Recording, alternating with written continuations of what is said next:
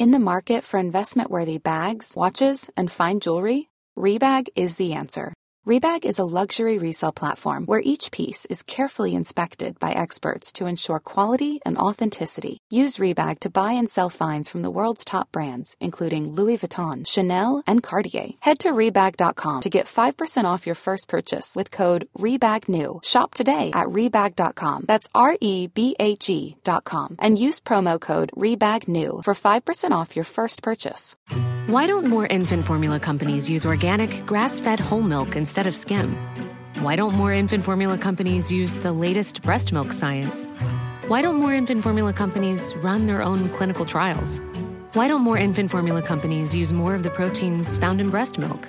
Why don't more infant formula companies have their own factories instead of outsourcing their manufacturing? We wondered the same thing. So we made ByHeart, a better formula for formula. Learn more at byheart.com.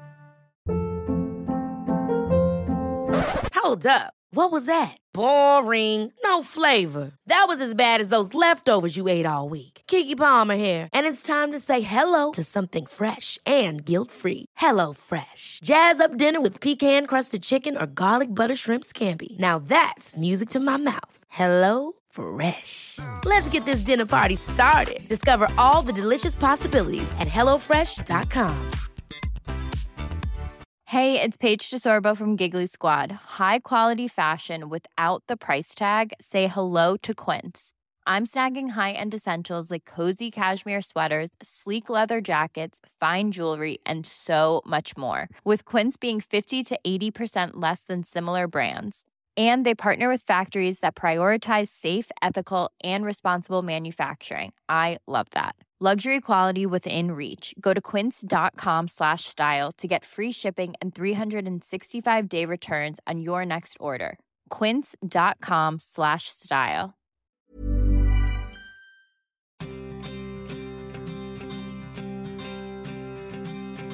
Hello and welcome back to another episode of White Wine Question Time, something from the cellar, where we take you on a trip to our, finely stocked cellar, featuring some of our finest conversations that are, frankly, well worth a revisit. And with Dancing on Ice returning to our screens, we thought, who better to uncork than skating legends Torvill and Dean? We dialed them up back in 2020, at the beginning of the first lockdown, and we spoke about their huge win in 1984 at the Winter Olympics in Sarajevo, where they won gold in front of 24 million people who tuned in around the world. We also talked about their incredible lifelong friendship and partnership and the sliding door moments that they've encountered along the way. It's a cracking listen and a genuine insight into what it takes to be one of life's huge winners.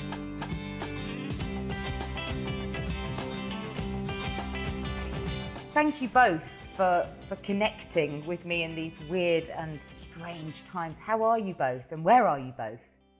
Yeah, well, I'm out in Colorado in the US of A. And thanks for inviting us. It's great for us because Jane and I, we don't get to see each other as much as we would normally now. No. So where a podcast like this, although it's just sound, we can actually see each other as well. Well, I'm in... we can. This is great. I'm in the UK in East Sussex, having some really warm weather today. So, yeah. It's nice, isn't it, Jay? From where I'm sitting, it looks like you could almost be in a tropical rainforest with the backdrop that we've got behind you. Your garden is amazing.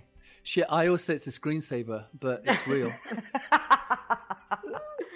How have you both been in lockdown and how long have you been locked down? Gosh, well, we finished Dancing on Ice, finished on the 9th of March. And that following weekend is when it all locked down. And so I was on an airplane on the Monday going home. And it seemed by the Thursday, it had all happened or happening. And my partner, Karen, she was due to come a week later. But if hadn't have changed her flights, she would have been stopped from traveling. So since that time, it's been sort of Groundhog Day for the last several weeks. It's the same each day. So it's coming up with a regular routine, isn't it? It's waking up each day and saying, I'm going to do this, this, and this, although it may seem the same. Yeah. I think everybody has their own sanity structure in terms of kind of surviving this with your physical and mental health intact. How's it been for you, Jane? Well, I think every year when we do Dancing on Ice, Chris and I are together for like 4 or 5 months working and so on. And it's always a bit odd that suddenly he's gone back and I don't see him for a couple of months anyway in the summer. So it started off like that, but then it became the lockdown as well. So, I felt even more sort of restricted, and, my left arm had disappeared because he was back in Colorado kind of thing. But we've obviously been keeping in touch all the time. And, I have to say we're very lucky that we do have a nice garden and we've been able to get out. I have 2 children, one who turned 18 on Saturday. Oh, what a rubbish lockdown 18. I know. And my daughter's 14. So, they've been really good. My daughter's been doing online school, like through video links. Their school's been really good for doing that to keep the routine going. My son has technically finished school now and is waiting to go to uni in September. So a whole new life awaits him. Yes. Once we come out of this. Chris, your kids have grown and flown, haven't they? Because you're not sat there doing homeschooling like Jane and I. Not in the same way, although they're a bit boomerangish. That one went away and he's come back, but he's doing college online at the moment, and the other one actually has started working. So. It's amazing, they do eventually leave and get a job and do things. Wow. So just hang on to that thought. Yeah. Tell you what, through homeschooling, I'm really holding on to that thought. Trust me. I was doing a still life of a banana earlier, creating a shadow. Oh, how was your day? You know what? We've, with some of our Dancing on Ice family, every Sunday we've been getting together on Zoom and doing a pub quiz. And then we rotated around who sort of hosts it. Yeah, And, you can imagine. That's been a lot of fun. You can imagine they're super competitive because some of them are skaters and everyone's a bit competitive about it. And I keep coming last. Except for Jane. Yes. Well, guess what? My Ocado's just arrived. Woo! Oh! It's Luke in the onion van. Whoa! Chris, you have no idea how seminal a moment this is in lockdown. It's so exciting. It's like the highlight of your social life, isn't it? Yeah. Jane has been telling me that, sometimes you have to wait for 2 hours just to get in line to get online. Oh, yeah, it's much better now. Hideous. It's much better now, but it was hard. That's why it became so exciting when you get a delivery. Normally, the way this podcast would work is we would be together. There would be wine, and we punctuate 3 questions with 3 glasses of wine. It's how the best conversations happen, I find. Obviously, sure. we can't do that in lockdown. So I'll kick off with your first question to you both, and I will, from my kitchen island, raise my glass to you. So first question. When I started reading back on your story, it struck me that there was this kind of almost sliding doors moment where you both discovered skating. And it was almost by accident. Chris, for you, it was a relatively new stepmother who bought you a pair of skates. Was it for Christmas? That's right. Yeah, no, Christmas. I lived in a little village called Calverton in Nottingham. And it was only 10 miles from the city centre, but it could have been 100 miles because transport and getting there was very far and few between. And so I got the pair of ice skates when I was 10 for Christmas. And it was 2 weeks before I actually got to the skating rink to be able to get on the ice and try them out. So for that first 2 weeks, I just walked around the house at home, the flat at home, creating mayhem for the people downstairs. And very quickly, I realized you need these plastic guard things to put on your blades. Otherwise, you cut up all the linoleum all around the house. So. And Jane, for you, it was another... Again, a sliding doors moment. You went on a school trip. Your school trip could have been to a museum. It could have been to the theatre, but it just so happened that it was the ice rink. Yeah, I mean, it was just the teacher that was, she was our teacher for the class, said, who would like to go ice skating? Because I'm going to try and organise a trip.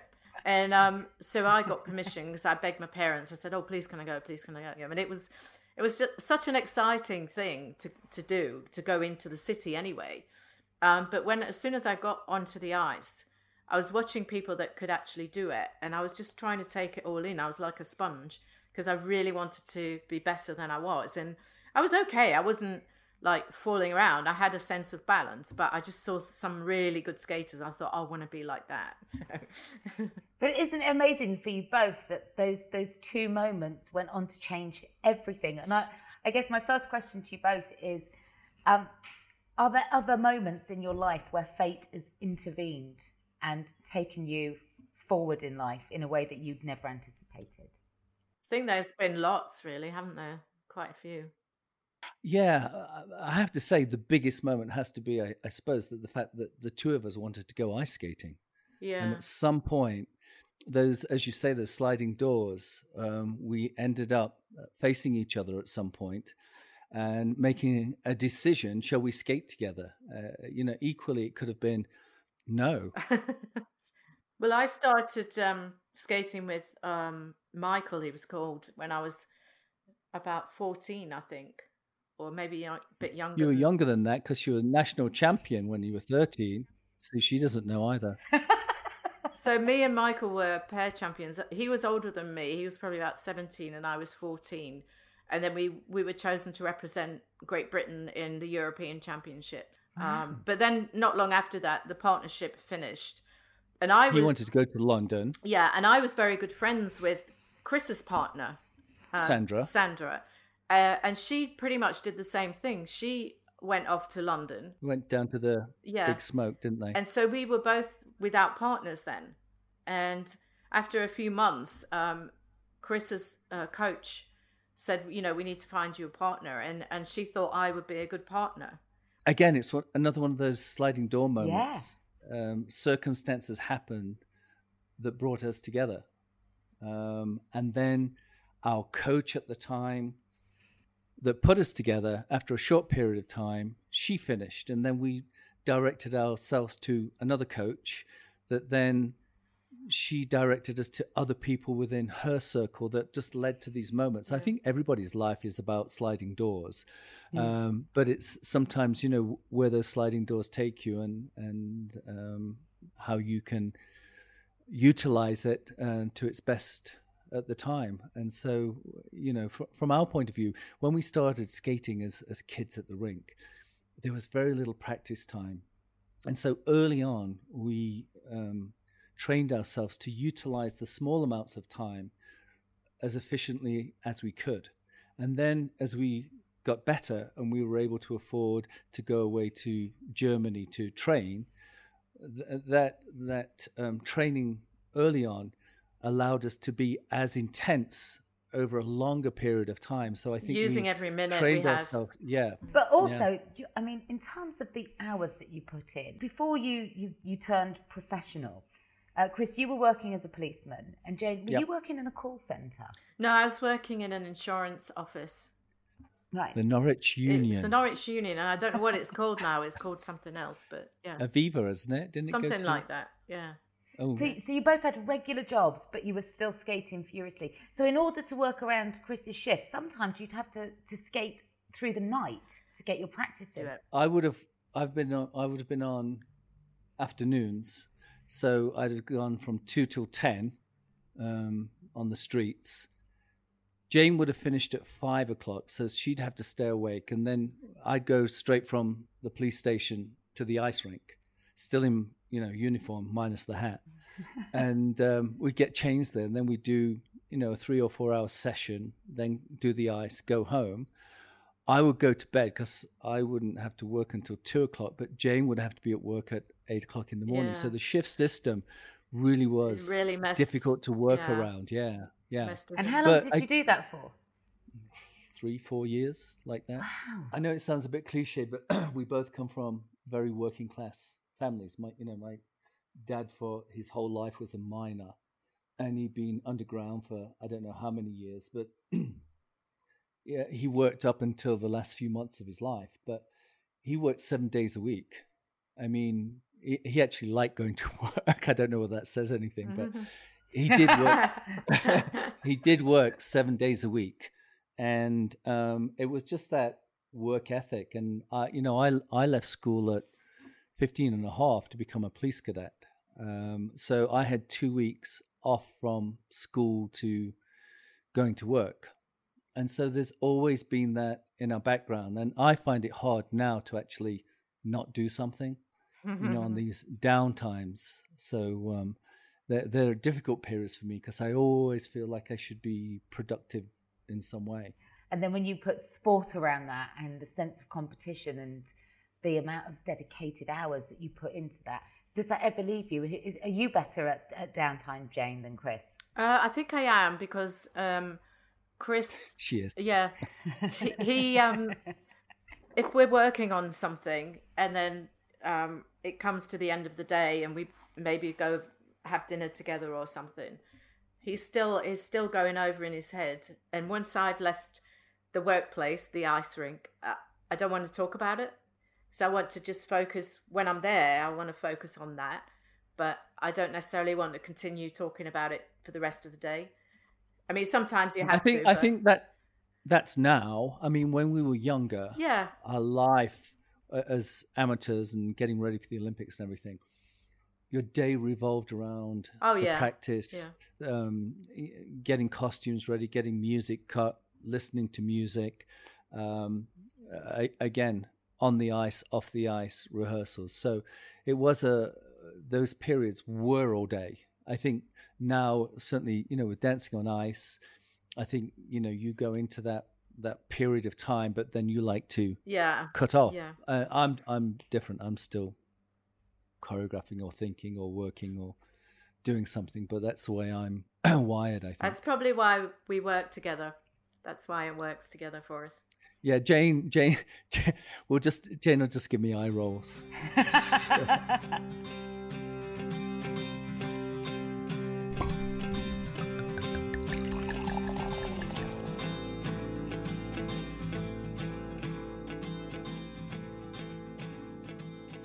Well, this really takes me beautifully on to my second question.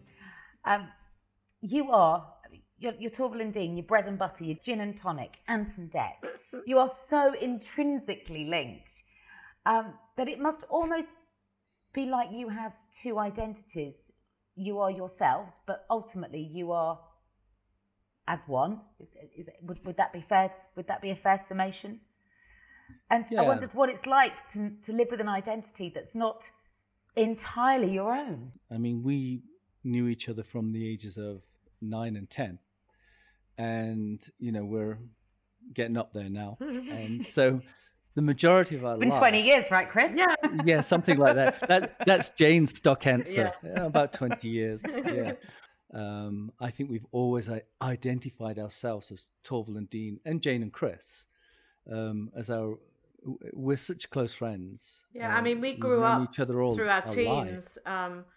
and that's a difficult time for a lot of people. And we are both like only children, so we got that sense of looking after each other quite early on. Chris looks after me more than I look after him. She needs a bit more caring these days.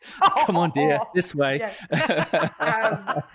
But, if only he was closer, you could punch him down. Yeah, I would. And she would. Yeah, I would. But yes, we've just, we've had this extraordinary bond in that we both had the passion for the skating and the competition. But at the same time, we always looked out for each other as brother and sister, if you like. But it's kind of more than that, because what we've achieved together is very special to both of us. The only parallels I can draw would be conversations I've had over the years with Anton Deck, who had a very similar route with their friendship. They met not at a similar age to you two. They are known as one. Of course, they're individuals, as are you both. But you have a responsibility to one another that is unspoken. And yet there must be times where, certainly after you retired from professional skating, you step back for a bit. You then have to go and re-identify who you are. And then you come back together again. And that happens almost on a yearly basis now with Dancing on Ice. How do you do that? How do you slide in and out of those different hats that you wear? It's easy. I don't think it... I'm going to say it doesn't feel that hard because it's and also in what we've done, skating, choreography, physical movement, there is that sort of connection through physicality as well as mentally as well. And so I think, from a work point of view, we know how each other moves. We have a dialogue that we can speak to each other very quickly and get right back to where we were. I mean, obviously things might happen in that, period of time that we're away, but we talk to each other, almost every day or every other day. We don't have a disconnect whereby, oh, what have you been doing for the last 4 or 5 months? It's not that. I know what Jane was doing yesterday, That's and an so extraordinary friendship, isn't it? It was funny. There was a funny moment. I don't know whether it was not this year, or maybe it was this year. Chris had come over for a few days, like in the summer, and it was mainly we were meeting with the stylist and going through outfits ready for the upcoming Dancing on Ice. And Chris had arrived maybe a couple of days before, but I hadn't actually physically seen him. So I walk into this room, and we knew that we were going straight from this meeting to have dinner with our producers. So I walked in, and because I'd had to walk away, I got these flat shoes on. I had a dress on, but flat shoes that didn't really go with the dress.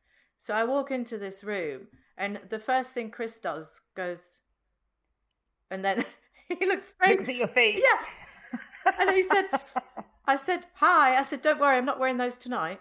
Because I knew exactly what he was thinking. Do you remember? there's an unspoken dialogue. I said, I've got other shoes in my bag. Don't worry.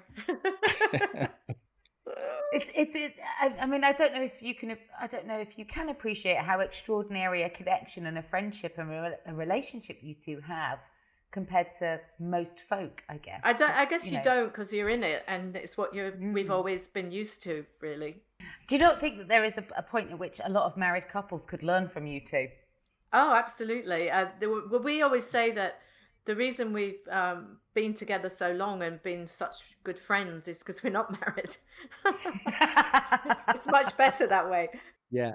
You know how married couples say, don't take an argument to bed. Well, we don't take an argument off the ice. If we have a dispute, we resolve it. And we always leave the ice, friends. We don't really argue that much anymore anyway.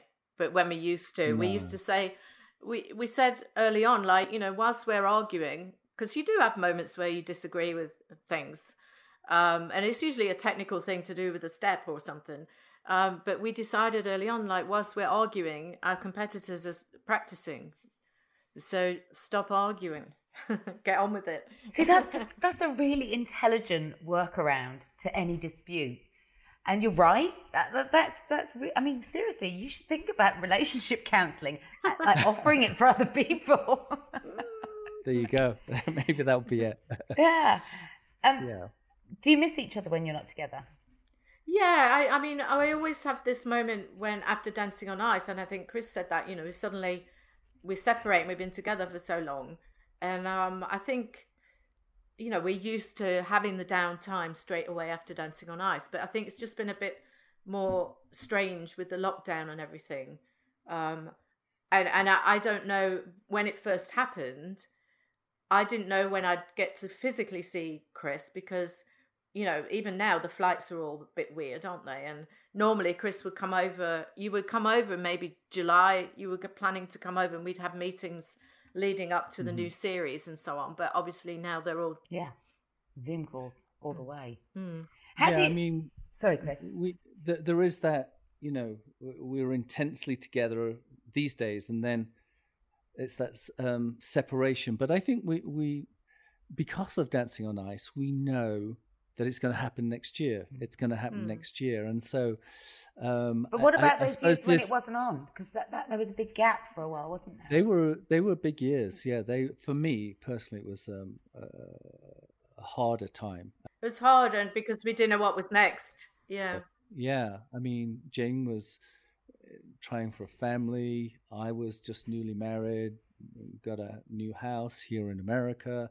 So it was a whole new ball game. But then when Dancing on Ice came around, I mean, that was just like a whole new lease of life for Torvill and Dean, you might say, for us. And Jane, what was your experience of those years? Busy in other ways, like we were trying to start a family. And then when my son was 2, we got the call about doing Dancing on Ice. And, you know, I was like hands-on, full-on mum, was never going to have any help. But yet at the same time, I was drawn to this new project of Dancing on Ice. And I thought, and that when we were both asked about it, how are we going to teach these celebrities to skate? And we were like, oh, it never work.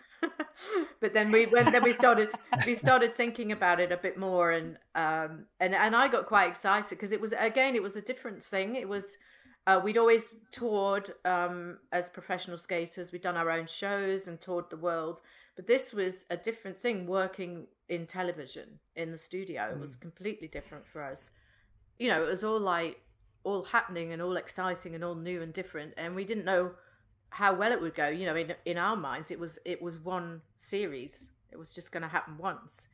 I don't think we could think beyond that. And then, you know, they were so pleased with it from the very first show of the first series. You know, it got amazing viewing figures, and then it just got better and better for that whole series. And they realized they'd already decided they were going to do it the next year, and the year after, and it continues now. So how many years in are you now? We just done 13, haven't we?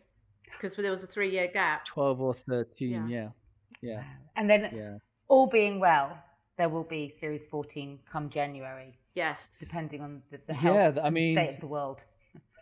I think, you know, it's all new protocols, ways of working that I think all TV productions and film productions are now engaged in making it work. And it has to work. I mean, TV has to make TV.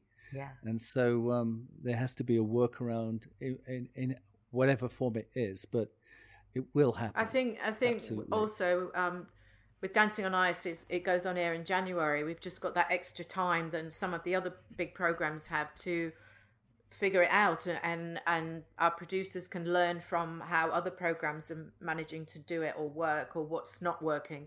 I think we've got that advantage with Dancing on Ice. All eyes are on Strictly. Yes, how are they I mean, they will obviously be the forerunners. Yeah.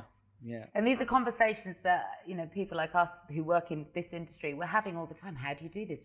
You know, shows need an audience. Otherwise, it's just people on a stage or people on an ice rink. Yeah. You want that atmosphere. It's really hard, isn't it? And we all have to figure out a way to do it well and safely. Safely, yeah. And I think we will. And I think science is going to bring this along as well, you know, whether it's through vaccines or treatments, that we'll all get back to some sort of place that we're comfortable with. I don't think we'll ever go back to not knowing about this now. I think it's all in our psyche forever, and it's made us view things differently. It's extraordinary, isn't it, when you consider it's only been 6 months, and yet it feels like it's stamped on our brains indelibly. Yeah, absolutely. Yeah, no, I obviously I'm going to remember it, but a generation of children are going to remember it too. Yeah, because they're old until they get older as well. Yeah. On an earlier edition of this podcast, Roman Kemp summed it up beautifully. He said, "I feel like I'm living in a GCSE question from 20 years' time." There's every chance there will be questions about it. Yeah. Where were you? What were you doing then? Exactly. It's one of those moments, isn't it?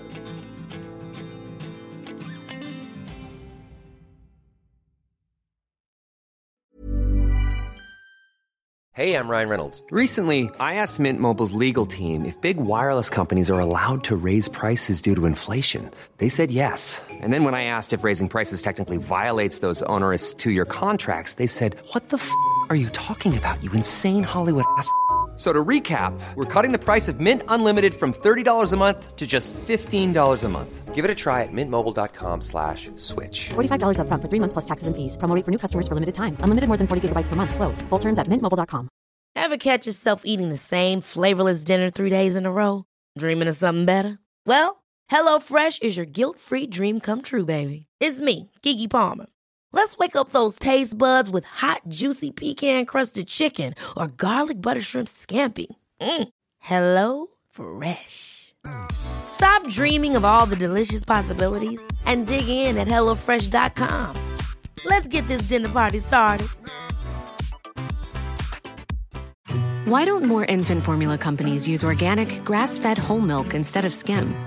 Why don't more infant formula companies use the latest breast milk science? Why don't more infant formula companies run their own clinical trials?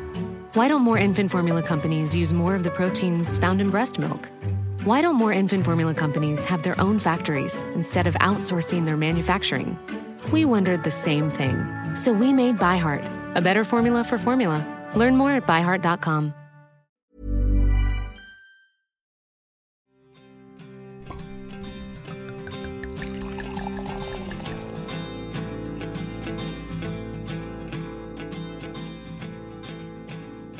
Okay, time for your final question. I wanted to know about the moment that you consider so magical that you would happily relive time and time again, and then subsequently a tragic moment that you could delete it forever, be it from your mind, your history, or even the World Wide Web. Obviously, my magic moment is the Olympics in Bolero. Same. Because we'd worked our life to that point, and we didn't know what was after that. So in retrospect, I would like to go back and look at that moment. I mean, I can see it on video, or I think it's 16mm film these days, but I could look back on video and I can see it in its 2D form. But if I had the chance of immersing myself into that space again, you know, I think they say to people that are getting married, take it in on that day, because generally that's going to be one of your highlights of your life. And for us, that was our day. And to be able to go back, and because we were so focused, so in the zone, and so you didn't have necessarily the opportunity to take in the audience what and was happening anything around else. you and everything. Yeah. No peripheral vision, just intensely focused. You can watch that moment back time and time again, and you've reenacted it. I mean, I think you've skated that dance over 2,000 times now. A lot of times, yeah. Yeah.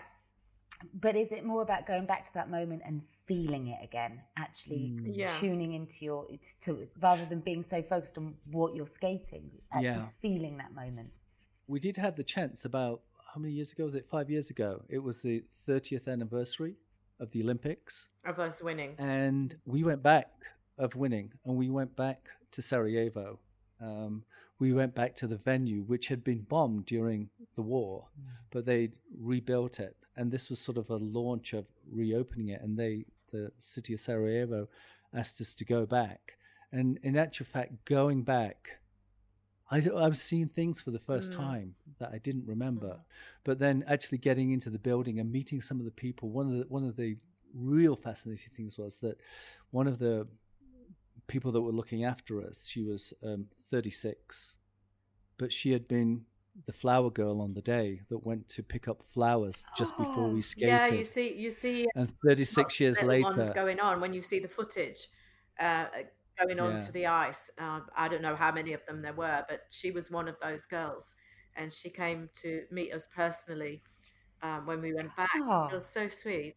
And Jane, for you straight away, when I asked about a magic moment, you just went, yep, same. There was no... Yeah, it's the same thing. So it's not about the day that you became a mother, or for you, Chris, the day you became a father. It's about those 4 minutes, 28 seconds, which technically you could only have your blades on the ice for 4 minutes. So you even had to choreograph this incredibly beautiful moment at the top of the routine where you had to keep your blades off the ice, didn't you? Correct. Yeah. That really led to that opening position, those iconic pictures that were taken of the time that people, obviously refer back to, and whenever they do that, it's that moment. But out of necessity, that's where that came from. Yeah, it's amazing, isn't it? And Jane, do you share that sentiment with Chris about those 4 minutes? Is that what you'd like to go back and re-experience again? Yeah, I mean, you can't change anything when you watch it. You can't change anything, and we wouldn't want to. But yeah, like Chris said, it would be nice to remember a bit more about the atmosphere and what was going on, and yeah. But it was the moment that, as Chris said, we didn't know what we were going to do in the future, and mostly competitors would turn professional straight after their last major competition and do an ice show for a couple of years, and that was that. But we never envisaged that we would still be doing it this long. So we're so grateful each time, even through the aches and pains, we're so grateful that we can still do it in some way. So do you see how we keep avoiding numbers so people can't do the math?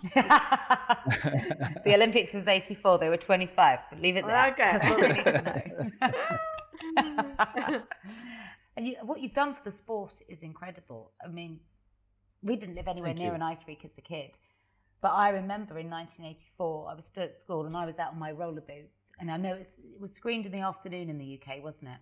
I can't probably, I don't know, the Olympics. I remember being called in because you were about to take to the ice, and all the kids on the estate had to go in. Oh really? Oh, really? Because all the kids on the estate got to go in because Torvill and Dean are about to win gold. Aww. It was a given. It's extraordinary. And that's the pressure that we heard of everybody saying, well, it's not a question of will you win, but how much will you win by? And so we would always, put our fingers in our ears and go la la la la la, because we didn't want to hear that sentiment at all from our point of view. Well, we just didn't want to have distraction that or pressure. Distraction or pressure of that it's not a given, that in actual fact every day you still got to work for it. Yeah. Even though at the moment you're the best, but you're one fall away from time, you might not. Yeah, you one fall, one slip, which away takes from us to your tragic obscurity. moments. Are there moments that exist that, I mean, when I say tragic, I don't mean the worst of times. There is a wrap it in some comedy maybe to soften the tragedy. But is there a moment that you would gladly just erase from public gaze, certainly? Well, I think one for me was, both of us, but when we were training 1983 for the Europeans, and we had a really bad fall, and I fractured my shoulder blade, so we had to miss the Europeans. And we're on a roll because we're already twice world champions. This is a season before the Olympics, and you've got to stay up there to keep having a chance to be the best and keep pushing yourself. And there's loads of people waiting to jump into your spot. And for us to miss a major championship, we'd never had to do that before. And it was just, we couldn't even bear to watch it on the television. We stayed in Germany where I was getting treatment. We couldn't bear to watch it, could we? And we just trained and trained.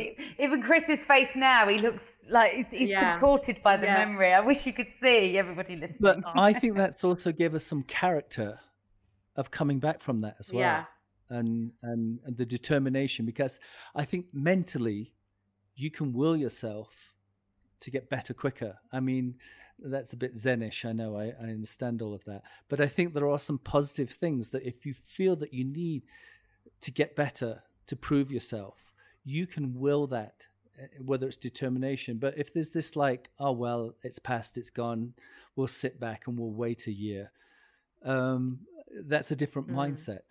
And for us, that was never the case. We were going to come back. So we actually had to come back, I think, stronger and better than we had if we'd have gone to those championships, potentially won them, and then gone on to the World Championships. There was a 6-week difference. Yeah. And so we had those 6 weeks to get ourselves up to the level that we felt. But we worked even harder to get even stronger And that was that Barnum period when we worked with Michael Crawford and all of that period. So, like I say, I think these are character moments that it actually you can learn from as well. I think one that I would like to delete is when my dress came is down New in York. New York. New York. we were in Madison Square Gardens.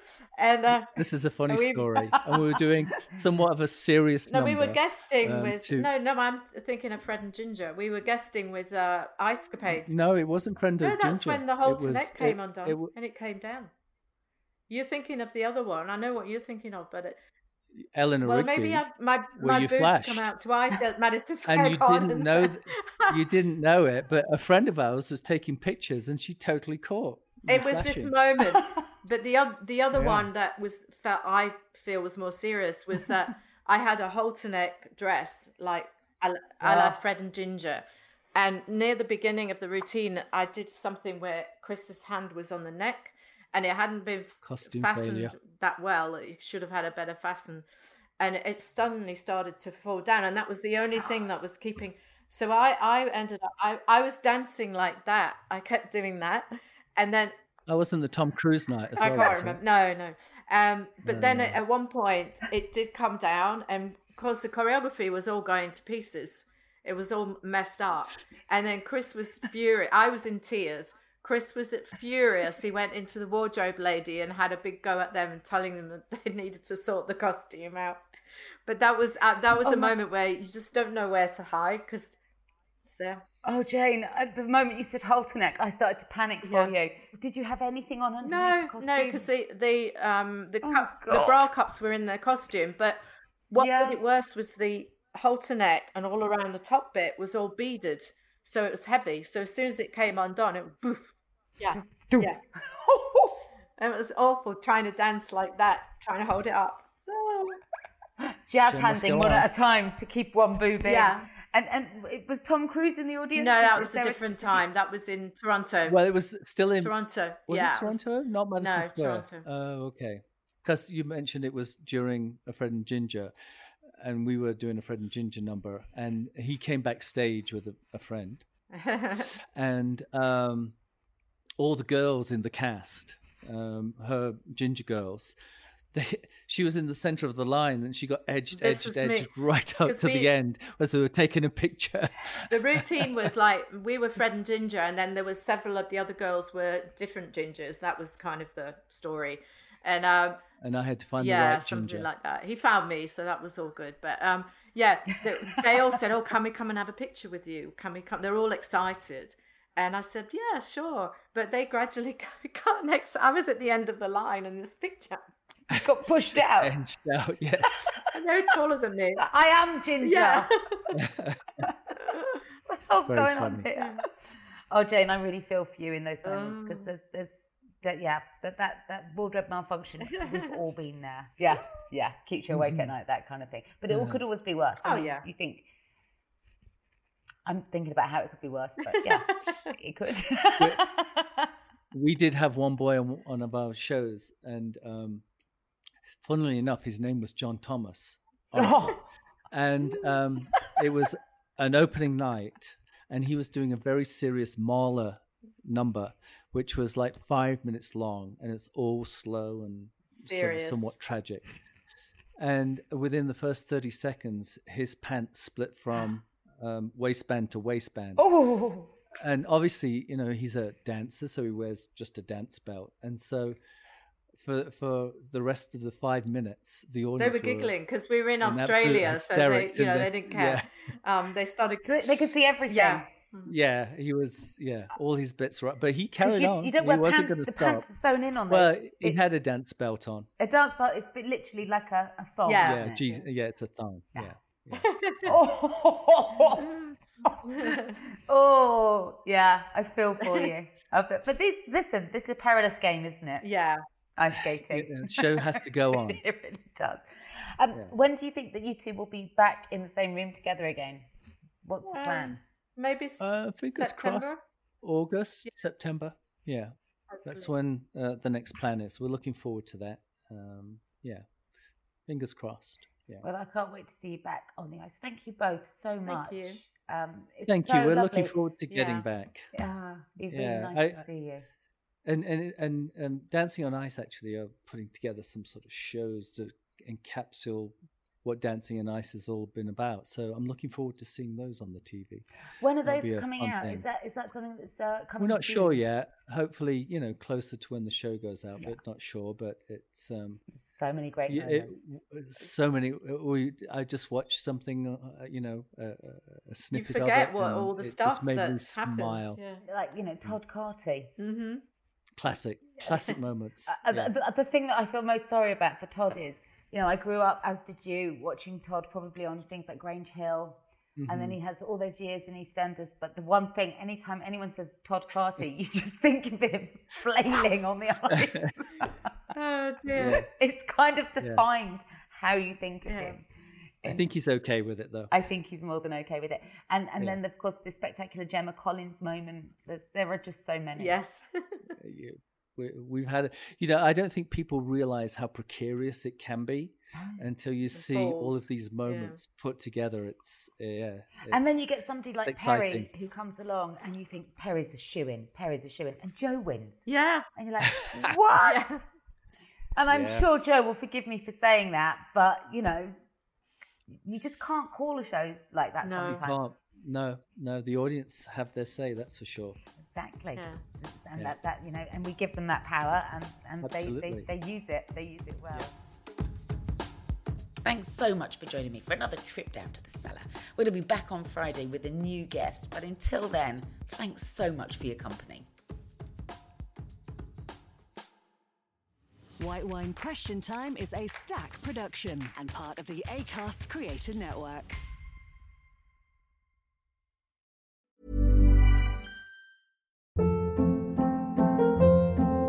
Hold up. What was that? Boring. No flavor. That was as bad as those leftovers you ate all week. Keke Palmer here, and it's time to say hello to something fresh and guilt-free. Hello Fresh. Jazz up dinner with pecan-crusted chicken or garlic butter shrimp scampi. Now that's music to my mouth. Hello Fresh. Let's get this dinner party started. Discover all the delicious possibilities at HelloFresh.com. Why don't more infant formula companies use organic, grass-fed whole milk instead of skim? Why don't more infant formula companies use the latest breast milk science? Why don't more infant formula companies run their own clinical trials? Why don't more infant formula companies use more of the proteins found in breast milk?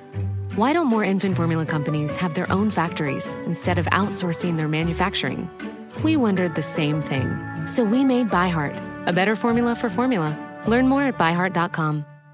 Hey, it's Paige DeSorbo from Giggly Squad. High quality fashion without the price tag. Say hello to Quince.